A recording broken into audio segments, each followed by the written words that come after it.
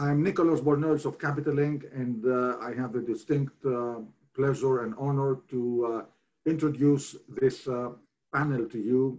This panel will deal with navigating through and past the COVID-19 disruption.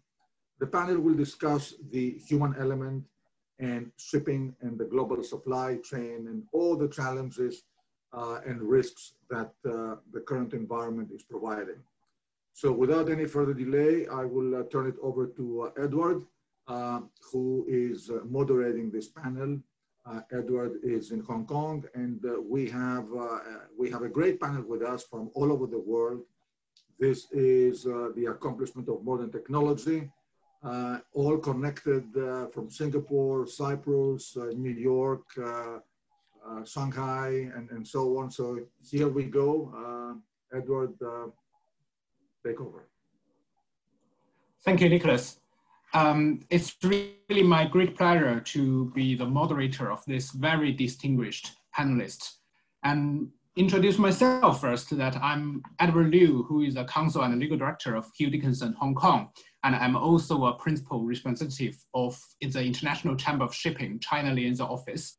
And today with us for the panelists who are Mr. Bjorn Horgaard, CEO of Anglo-Eastern Univan Group, and he is also the chairman of Hong Kong Shipowner Association, and Mr. Dennis Van Hansen, who is the vice president, head of global mining, BW Fleet Management, and Mr. Mark O'Neill, president of Columbia Ship Management, and Mr. Terence Zhao, managing director of Xinhai Marine Services, and Mr. Alan Fallenberg, chief executive officer, crew management and offshore from V-Ships.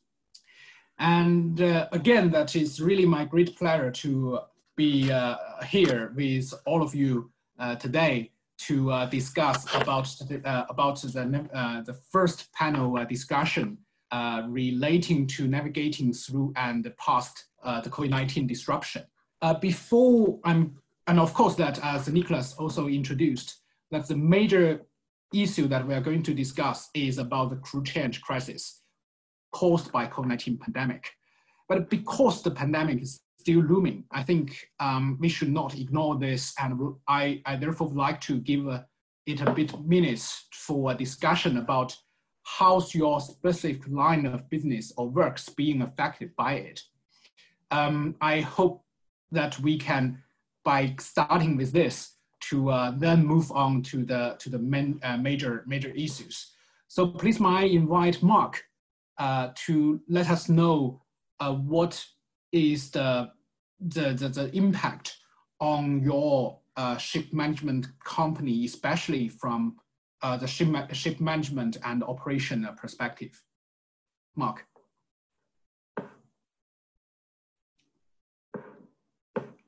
Sorry, I'll start again. I'm on mute. Thank you, Edward, and thank you also to Nicholas and Capital Link for having me on this panel. I think in a nutshell, what we've seen with COVID-19 and the effects is that it's been a real accelerator of change, a real catalyst for change, and many of those changes that we've seen in the last 6 months would have, in any other situation, have taken many, many years to come about. I think companies like ours have seen the need for proactivity. If we didn't get it before, we certainly do now, rather than reactivity. You know, we had to be proactive. As soon as we heard that COVID-19 was out there, we had to put in place business continuity plans and departmental continuity plans and personal continuity plans for all aspects of our professional and personal lives, and then keep reviewing those as we go along. And it's really led to a very focused business strategy and implementation as a consequence. And I think that is something that is going to remain with us. We've also looked at our model and tried to explore how we can localize business more. So whereas before individuals, superintendents, technical superintendents, marine superintendents would have been sent from our offices to vessels. Now, because of the restrictions on travel, we're looking at trying to harness our partnerships and our strategic collaborations around the world and really use local suppliers much more. So I think we've seen a localization, perhaps a move against globalization, or perhaps it is part of globalization, who knows. Nicholas mentioned technology right at the start, insofar as here we all are, 6 or 7 people from very much the 4 corners of the world coming together. And I think technology really has been accelerated and will be and is a huge differentiator as between the various performances of shipping operators and managers or whatever field they might be in. You know, if I look at our performance optimization control room and what started as a perhaps pre-COVID-19 as a nice to have, now very much is a must have, and we're seeing technology accelerating at hugely fast rates going forward. We've also looked at very innovative steps, because again, we can't send our people out to vessels in the same way as we could, becoming more easy, I have to say, but certainly at the beginning, we're looking at remote survey protocols, really putting the responsibility, the emphasis back on board the vessel rather than sending people out. So in line with classification societies and oil majors, really looking at remote surveys and finessing that and saving costs and time in that regard. But I think the biggest single change that we've all seen is in relation to our regard for what really matters, and that's in our personal lives and in our professional lives. And what really matters in all of this is our people. And you know, I've just come across off another video conference where we were talking about the same sort of issue: the importance of our people, the importance of our crew, the importance of our staff, the importance of our clients, the people in our clients' offices, the importance of our contractual partners.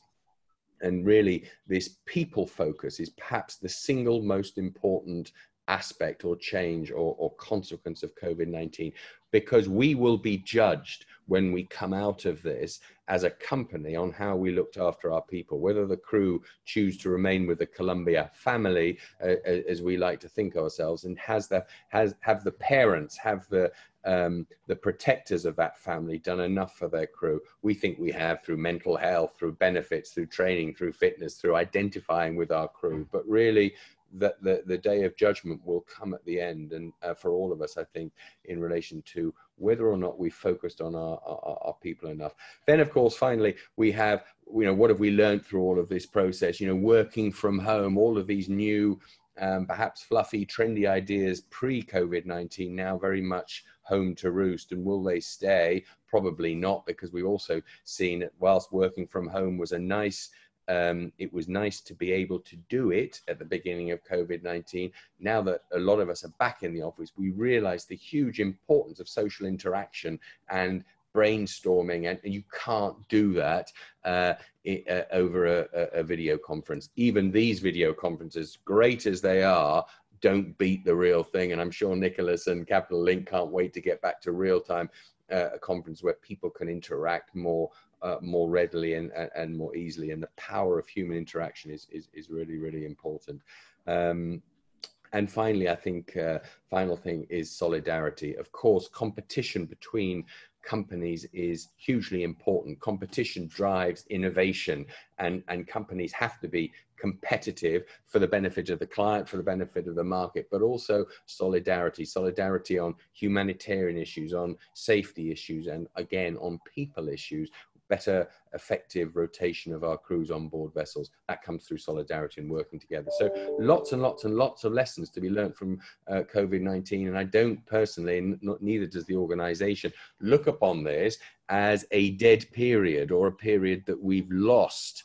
I think we've gained probably far more than we've lost, and our businesses have been shaped rather more rapidly to be fit for purpose for the future challenges which will inevitably await us on the shipping horizon. Exactly. Thank you. Thank you, Mark. I do agree that actually, just like us now, the networking between people and people are really important and much appreciated now by most of the people all around the world. And also, I agree that the globalization is at stake because of this COVID-19 pandemic. And what I've heard from you is that not only the global supply chain, but also the supply chain of the human powers is also in very difficult position because of this unprecedented COVID-19 pandemic. So Terence, do you agree with Mark? And would you please give a very short further supplementary from your perspective? What kind of or the most difficult challenges that you were facing in the past 6 or 8 months since the outbreak of COVID-19? Thank you, Edward. So Singapore Marine Service, actually, we are purely a mining company. So we were badly affected by this COVID-19 pandemic, especially in the first few months when the whole China actually is on the lockdown. So our Chinese crew cannot travel, cannot go overseas, cannot sign on. And also, at the same time, our Chinese crew outside China, they can only go back to China. So it's very bad. Every week I look at my number on board, actually it's down and down. So on the other hand, our full sail Chinese crew, so having a big problem, they have a very, very big pressure. So because of time, China is locked down outside, everybody look at China differently, look at Chinese differently. So that's a very bad time for us. But fortunately, Chinese government, they did a very good job, to be honest. So from April onwards, okay, the country is gradually open, gradually come back to a bit normal. Of course, it's new normal. So then we actually have a better situation. So the most important, the government actually encourage Chinese crew sign on, sign off in China port. So actually it's bad or good now currently, we can see more and more ship owners, they have a new delivery in China. So since they cannot send their own people come to China, they try to use more Chinese crew. This gives a very good opportunity to our business, to our Chinese crew. So now you look at the market, it's amazing. So we have a very shortage of Chinese crew because everybody come to China look for Chinese crew. At the same time, also the salary wise also getting a little bit higher than before. That's the situation is maybe it's a little bit better off. Thank you, everyone. Yeah, thank you, Terence. And exactly that you have brought us to the stage about the main issue that for our panel discussion today is about the crew change crisis. Indeed, as you just mentioned as well, despite some of the countries have now tried to relax the crew change restriction, still the continuing ability of ship operators to conduct crew changes has been the single, I think everyone would agree, the single greatest operational challenge confronting the global shipping industry since the outbreak of COVID-19 in the end of January. And of course, because I'm based in Hong Kong, and Hong Kong actually since early June, upon the great efforts of the local shipping industry, especially led by Hong Kong Ship Owner Associations, the Hong Kong government decided to relax the crew change or to facilitate the crew change in Hong Kong. But unfortunately, because of the third wave or the resurgence of COVID-19 in Hong Kong since mid of July, Hong Kong government had no alternative but to strengthen the restriction again. And during the whole fighting or whole campaign trying to negotiate with the government, especially to show the united of the local shipping industry and also show the cooperation between the industry and government. The Hong Kong Shipowners Association has played a very significant role. So Bjorn, I know that you have led this very difficult challenge to talk to the government and to deal with the crisis, not only for the crew change crisis, but also because of this third wave of Hong Kong pandemic. You and together with the association also talk to the public in Hong Kong to tell them how important of the crew change and also the shipping and the global supply chain. So I'd like you to share with us about the efforts taken by the Hong Kong shipping industry and the government to facilitate the crew changes, and also the challenges that you think have been encountered and the current restriction measures imposed on crew change in Hong Kong. Bjorn, please. Thank you very much, Edward, and thank you to Capital Link for having me on this panel. Yeah, you're absolutely right. We've had our share of challenges here in Hong Kong. If you just take a step back to start with, the reality is that shipping perhaps is one of the least affected industries. I mean, it's remarkable how goods and energy, clothing, medical supplies, food has continued to move around the world. The global supply chain that is shipping was very important before COVID-19. It's extremely important during COVID-19, and it's going to remain important long after COVID-19 is gone.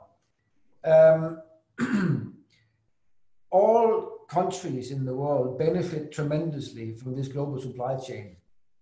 And someone has once said, if it wasn't for shipping, then half the population would freeze and the other half would starve to death. Perhaps it wouldn't freeze in Hong Kong, but then we wouldn't be cooled at least at this time. I think it's very true that without shipping, we would all need or miss our necessities. So we are all beneficiaries of shipping.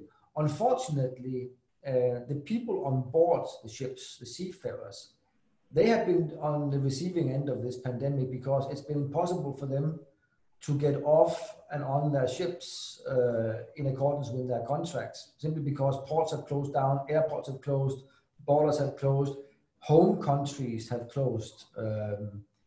Now in Hong Kong, we engaged early with the government, and we actually had, I think a very responsive government here who said, yes, we can see why you are concerned and we should do our part. So by 9th of June, the government in Hong Kong pretty much opened for crew change as normal. Now there were a few restrictions in place in terms of testing and screening and stuff like that, but by and large it was business as before. Now that led to, since Hong Kong was the only port in the region that was completely open, that led to a huge boom in the number of ships that called Hong Kong for crew change. I think at one point, the waters off Lama here looked like Singapore Straits. We had so many ships calling just for crew change, and we had something like 500 people a day going through Hong Kong for reaching their ships. As you said, after a few weeks, we had sort of a new wave of infections in Hong Kong, and the government was forced to close down again, which is unfortunate. But I think it shows that unless every port and every country is doing their part, we cannot have just one country who is open and one port that's open, because that's going to overwhelm the system in that one place. So I think it's extremely important that all countries in the world realize how much of a beneficiary of shipping they are, and that they then reciprocate that advantage by opening up for shipping to do the crew change in the ports. I mean, we need that for the continuation of that global supply chain, which is so important to the world community. And we need it because there's a humanitarian crisis brewing on board. Our seafarers have gone the extra mile. They've been extremely worried in this period with family members maybe having COVID-19 or not being able to see them as per schedule. And still, they have continued to perform their duties on board and carry goods around. And we owe it to them to make sure that they can actually come back. Now, things are very fluid and they keep moving. My biggest concern is that we continue to see this piecemeal action. So one port will open while another one will close. And it's all a sort of beggar thy neighbor policy where countries or ports say, yeah, I agree, I benefit from this, but solving the problem is somebody else's job. And that's a big worry for me. Yeah, thank you, Bjørn. And indeed, that what I've learned from this cooperation between Hong Kong shipping industry and the Hong Kong government is that it is very important for cooperation, for smooth cooperation, and also understanding from the shipping industry, the public, and also the government.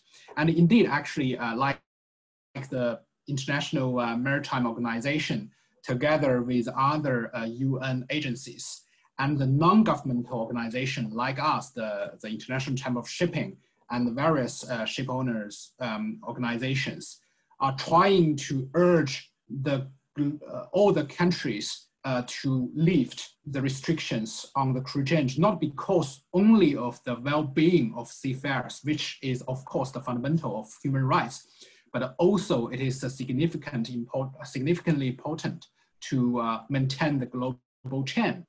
So my question now is that after being this kind of efforts made by the industry and then the government, have you Bjørn, and also I'd like to Denise and Alan to share with us, that have you seen any improvement on the experience for the ship managers and operators to carry out a crew change today? For example, now we are already in September, whether you see the improvement comparing with March or April, May. Bjørn, you may let us have a short answer, then I will move on to Denise and Alan. Thank you. Yeah, there has been some improvements. I mean, we pretty much closed all crew chains in late March, and except for a few exceptions, sort of ships calling India, etc., we only started again in late May. So there was a period there where it was pretty much closed.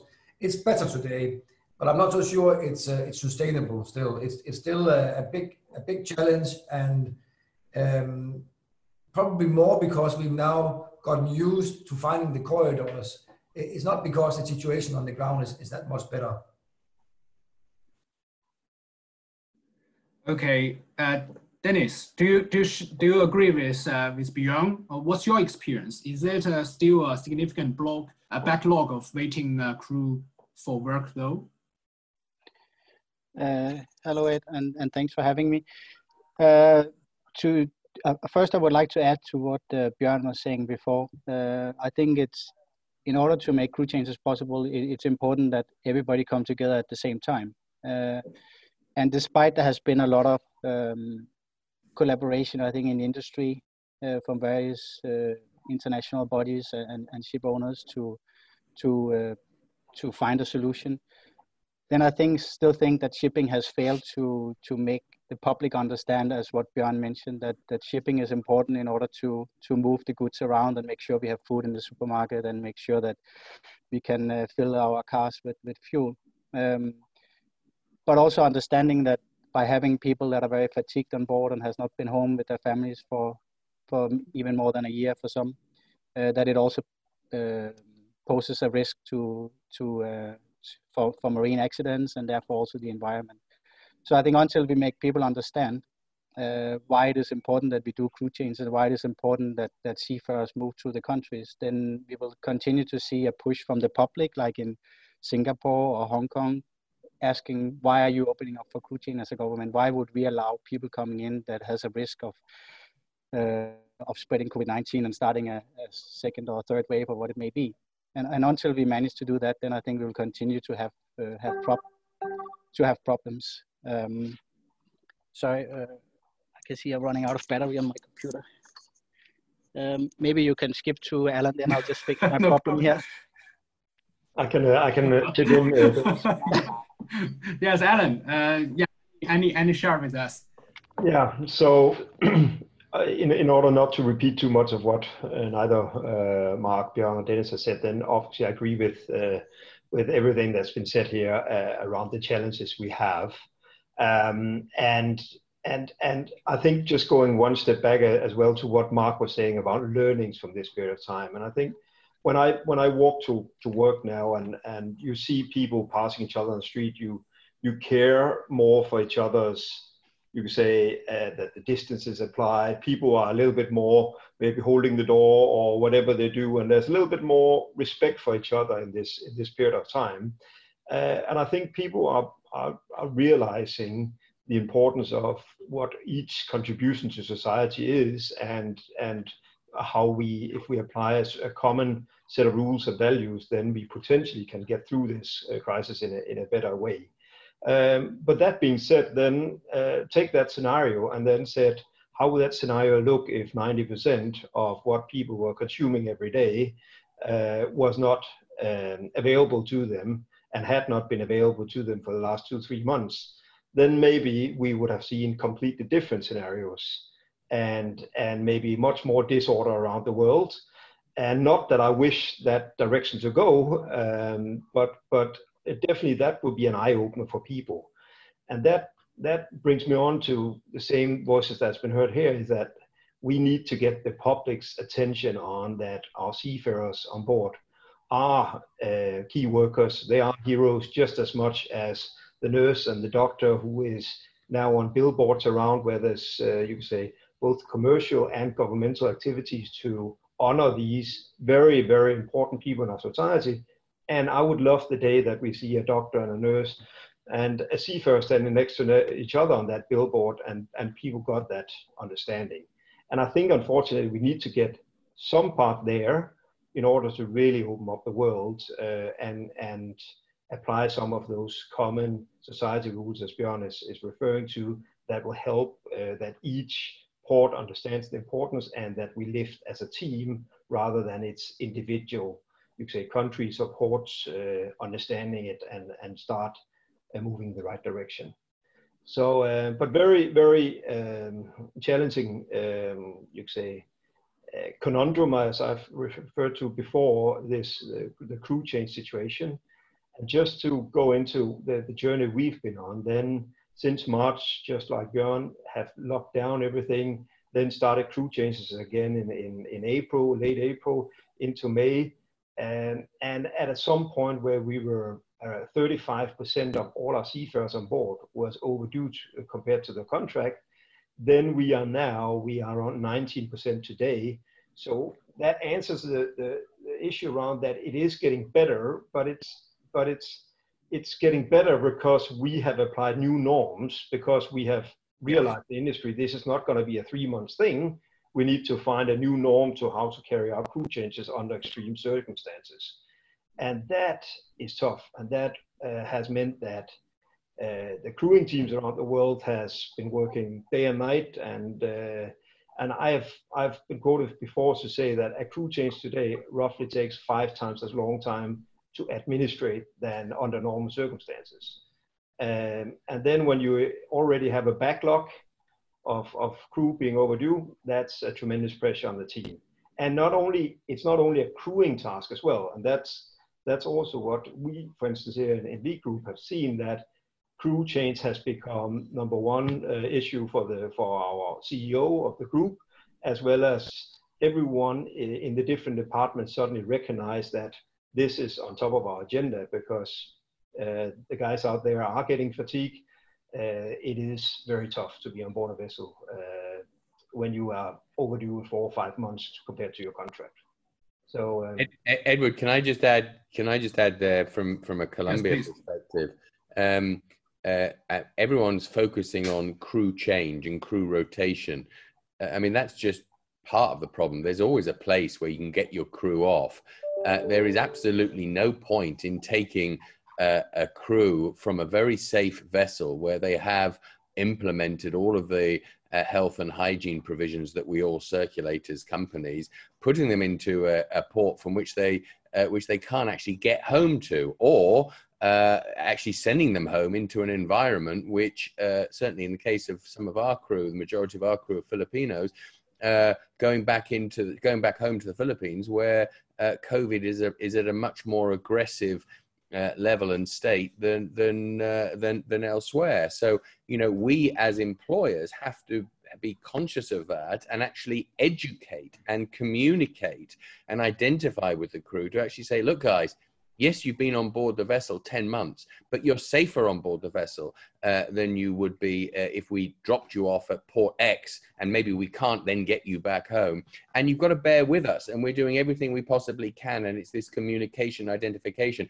I've talked about a wartime situation before where, you know, you didn't ask sailors during Second World War, how long have you been on board the vessel? They would have looked at you and thought, are you crazy? We're in a wartime situation. Well, this is possibly a once or a twice in a lifetime event for most of us, let's hope, and we all have to you know, get through it as best we're able to. But communication and identification with the crew is what is key, and certainly we found yes, it has been possible. We're down to under 200 crew members who have been on board for over 12 months, so well under 200, which for the size of the crew pool is not good enough, but we still feel that that's going in the right direction. And it's the morale on board our vessels is probably at an all-time high because we're better communicating. We're doing things better now than we ever did before. So I think it's we shouldn't treat crew, we should treat our crew respectfully and intelligently and let them decide, you know, where they're safest. And as long as they feel as though we're doing our best, that's what they need to see and have communicated to them. Maybe I can add now. I'm on power again here.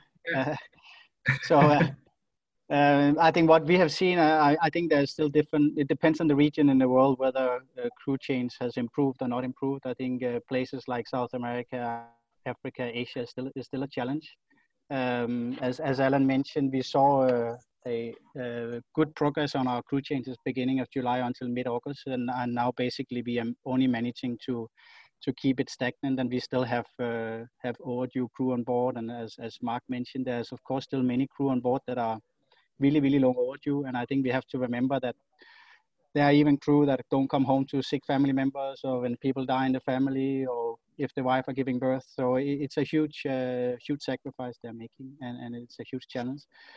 The other thing is we do see a lot of problems basically for India and Philippines with positive cases, and that's probably only going to get more difficult as we move forward and going to present even more challenges. We see today probably around 3% of crew testing positive during this whole process of making them ready.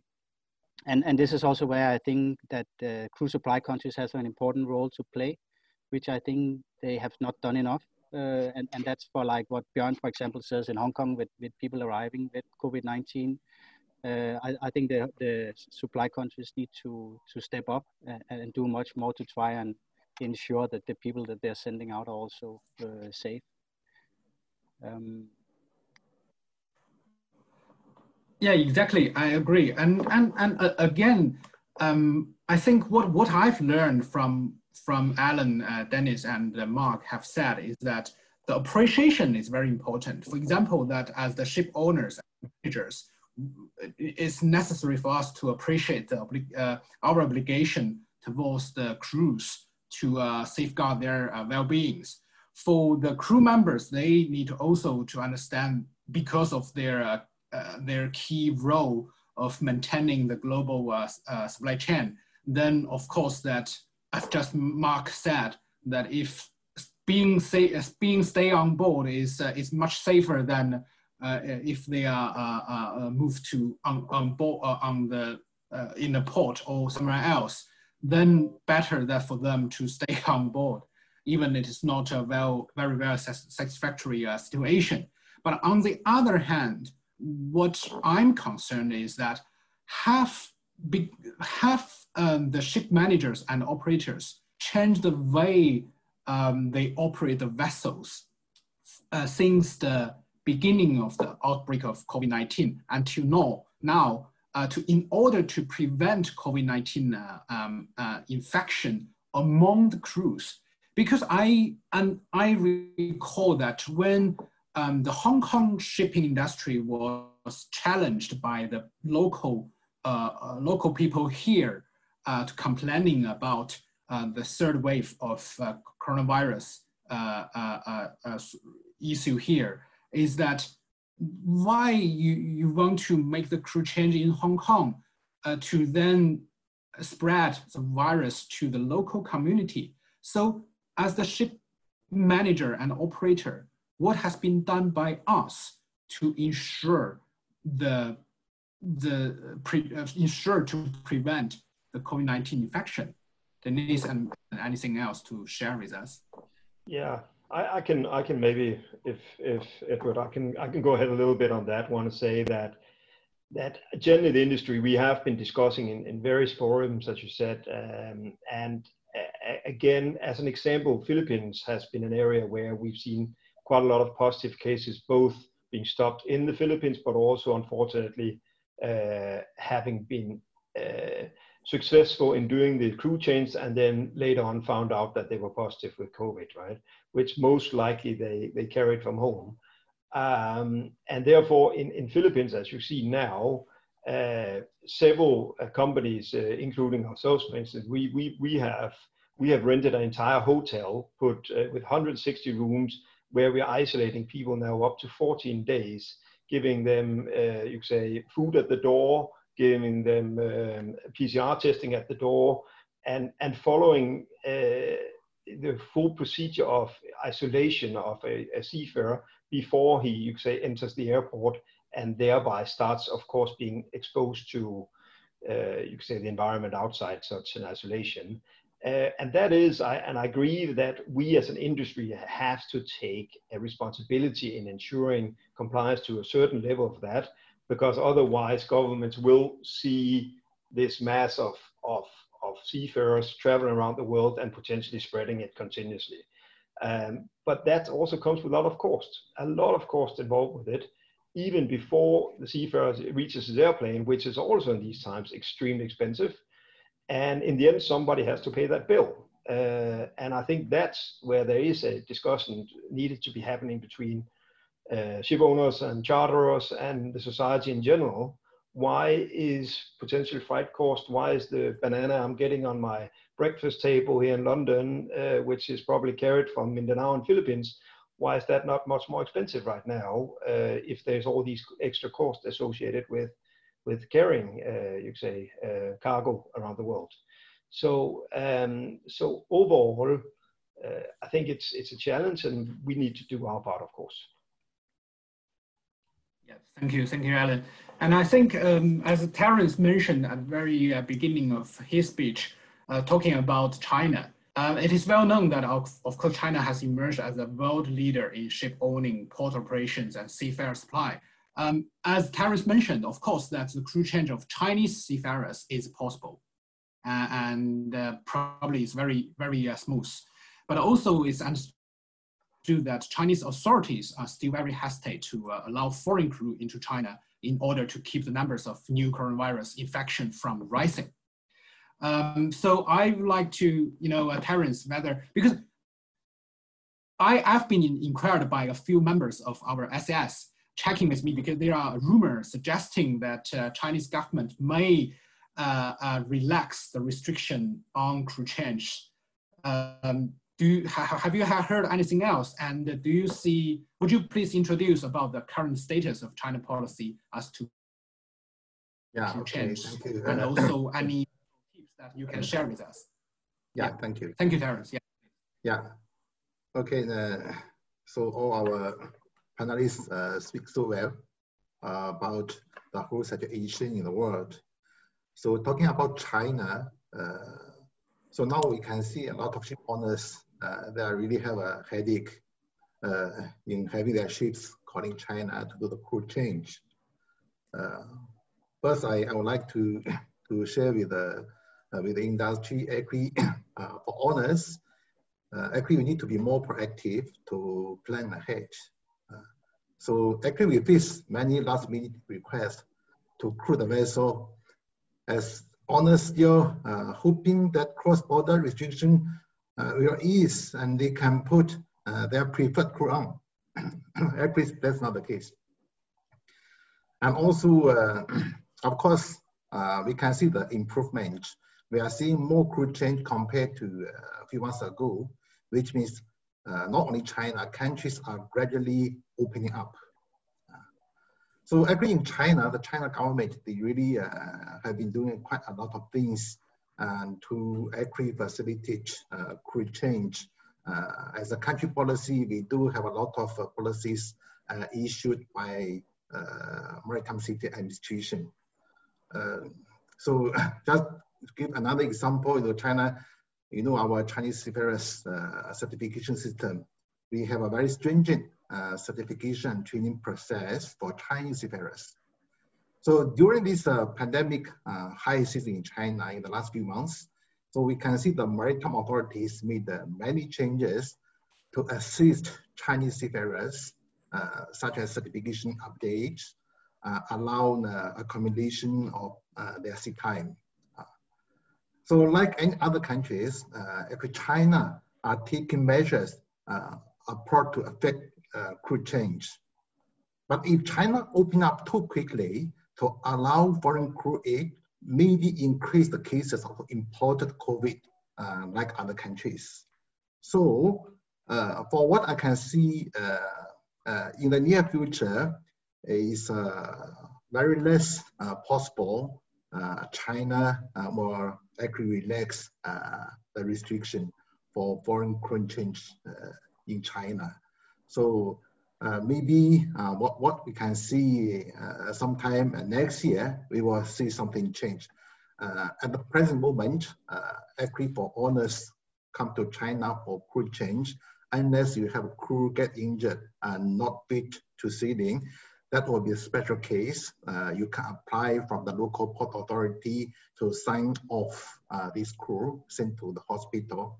Other than that, it's been difficult to make crew change in China. That's all what I can see. And also another note, now, China is very big. We have so many ports. Like Shanghai is the first one in China to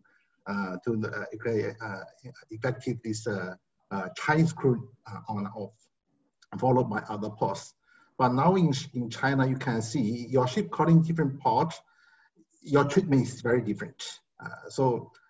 This because in China, control of this COVID situation is still the #1 KPI for the local government. So even the central government, they have a lot of things, but come to the local government, they still can, make their own decision based on their own situation. So this one also, I would suggest owners, if you have ships calling the port, check first before you take any action. Thank you. Yes, thank you, Secretaries.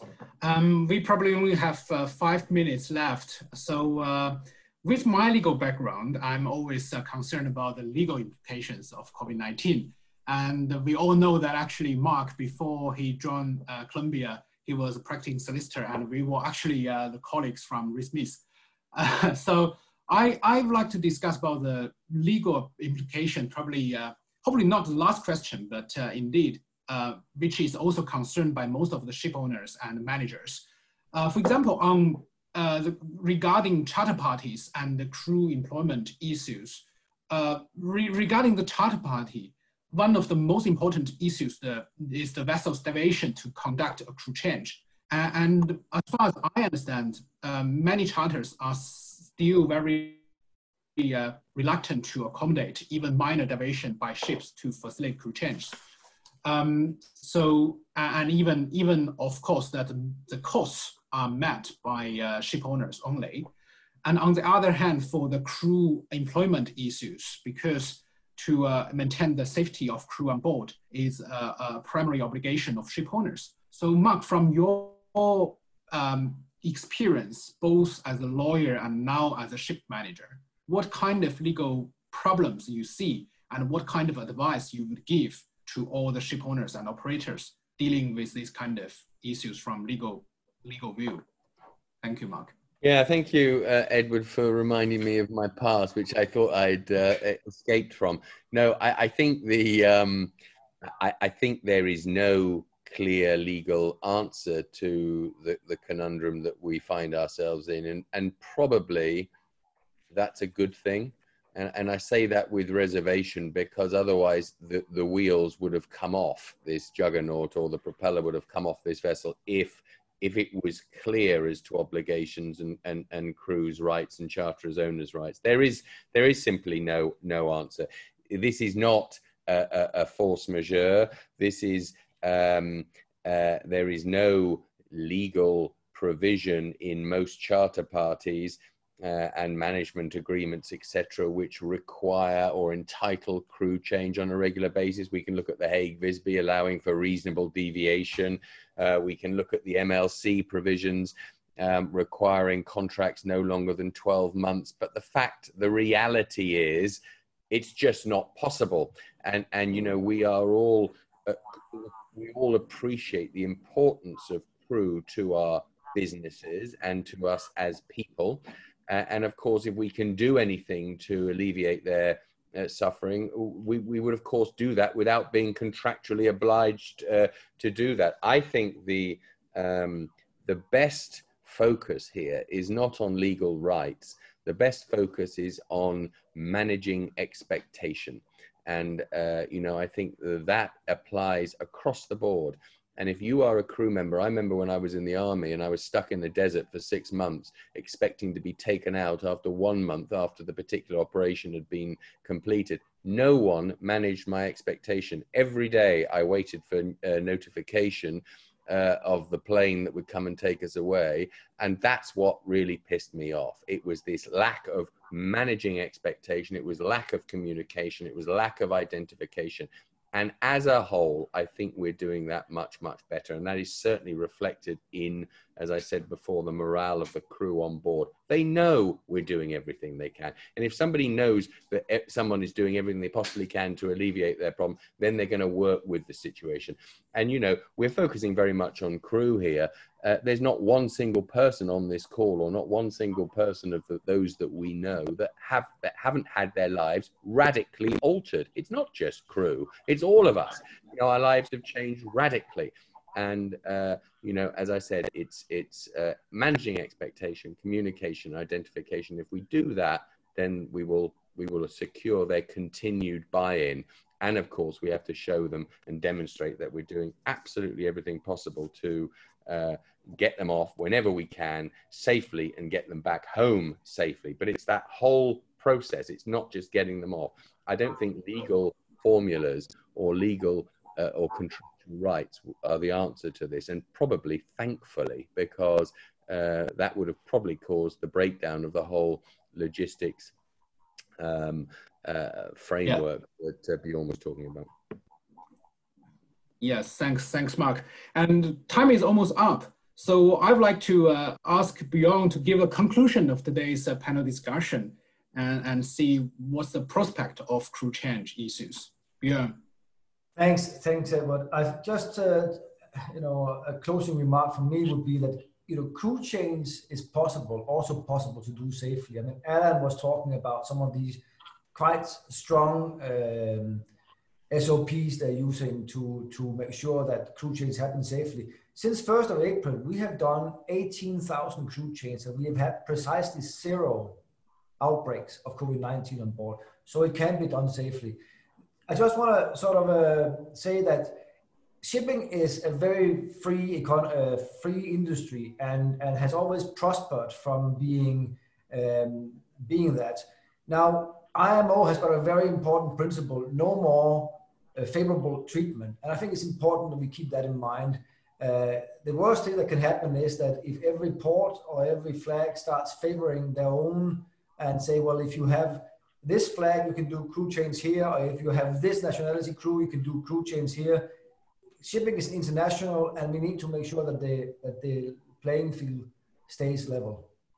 Thank you. Thank you, Bjorn, and thank you very much indeed all. I trust that we have a very insightful discussion, and hopefully that the situation can be improved as soon as possible, and then we can get rid of this crew change crisis. Yes, thank you very much again, and thank you for listening, everyone. And thank you from my end as well to all of you for a great discussion in one of the most critical topics of the industry today. Thank you.